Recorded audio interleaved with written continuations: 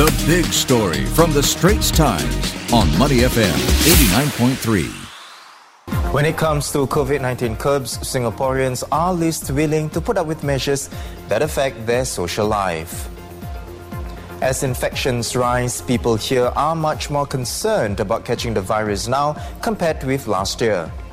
I'm Haryanto Diman. Subscribe to the Straits Times channel so you never miss a single episode. An online survey done last week by the Straits Times found that people here are more concerned about getting COVID-19 as cases continue to climb. Nearly half of the 1,000 respondents said they've cut back on physical activities, while 73% dine out less often. And 72% fear catching the virus, compared with 37% from a similar survey conducted in August last year. Respondents were also asked about measures they are most willing to tolerate or live with. When it comes to mandatory mask wearing, 67% of them said they are most willing to put up with it. As for encouraging and/or enforcing work-from-home arrangements, 54% said they are most willing to live with it. Now, on the contrary, respondents are least willing to live with measures that affect their social life, with 50% least willing to put up with dining restrictions in groups of no more than 5. And as self-testing becomes more common, the survey found that people don't seem to be keen on this, with 45% saying they are least tolerable towards self-testing. To share more on the survey findings is senior political correspondent Grace Ho. Grace, what did ST hope to find out from this survey? How would the findings help? Well, we wanted to find out how people here are feeling about the pandemic because it's been 1.5 years since it started. And there have been various surveys conducted since last year, including one in August last year. But since then, we've had restrictions loosening and tightening at so many points. We really wanted to find out how Singaporeans' lives have been affected financially, in terms of the physical and mental health. What are the sort of restrictions they're still willing to put up with, and for how long, and what trade-offs they're prepared to make if it means that everyone can be safer. For example, the survey has a question about how much longer they're willing to put up with dining restrictions, or how long are they willing to delay inpatient and outpatient treatment in hospitals. About double the respondents fear getting COVID-19. What are they afraid of specifically, given the expectation is that in endemicity we will contract the disease at one point or another? Yeah, so this doubling is relative to a survey done in August last year. The proportion of residents who feel concerned about the number of new cases here has doubled to 70% compared to that survey. The proportion who fear catching the virus has also grown from 37% back then to 72% now. So, there's been this message of endemicity, which has been conveyed on multiple occasions. But I think these concerns come in the wake of a sharp spike in cases here, with the daily number rising to more than 1,000 over the past week.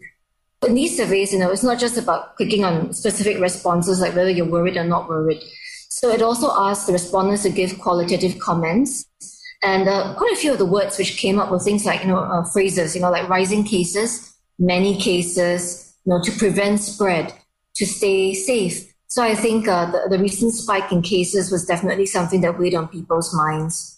The survey also found that people are least willing to live with measures that affect their social life, but most willing to put up with rules like mask wearing and working from home. What do those findings suggest to you when it comes to what people are willing to tolerate? Well, people seem to generally accept that they have to wear masks when going out. But you can tell that, that the ones where they are least willing to tolerate or live with are things which really impact their social life in a visceral way, such as limits on the size of household gatherings. 54%, said that they're not really willing to tolerate with it. And dining in F&B establishments, that's about half. And curiously enough, self-testing as well, it's 45%. Well, on the other hand, you can say that, there's a significant proportion, 45%, willing to live with these restrictions for as long as necessary. But if you think about the remaining 55%, there is a time limit, to how long they're willing to put up with it. 36% are willing to live with it for another year. And 10% actually say they don't want to live with any more restrictions. So I think what it means is that while there is a high degree of trust in the need for these steps, a high degree of trust in the government, but there could be some fatigue there because clearly when it comes to activities which have a real impact on how people go about their lives, there's some unwillingness. On that point, Grace, of confidence, 53% of respondents say the government has managed the crisis well or very well.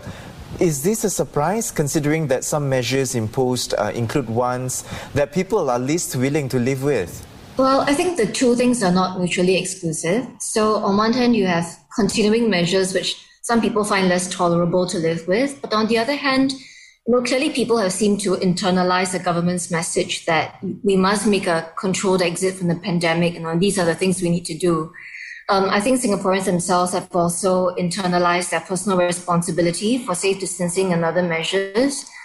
I think what's more interesting, though, is that, as I said earlier, the willingness to live with these measures is not an unqualified one. So let's say we have a survey a few months down the road. Will the proportions of people who are willing to stick with these measures change? Are people really sort of psychologically coming to grips with the reality that there could be multiple tapping of the brakes, so to speak? So, for example, on resumption of leisure travel, close to half of people actually say that, yeah, maybe I will go on a holiday next year. But what the borders are still mostly closed and that doesn't happen. And then on hospital treatment, you see that 52% are willing to wait for outpatient non-urgent care. But then within that group, 50% are willing to wait, between 2 weeks and 3 months, but much fewer are willing to do so beyond 3 months. So I think very much depends on what happens next and how many more rounds of cycling, of tightening of measures people have to go through and their tolerance for that.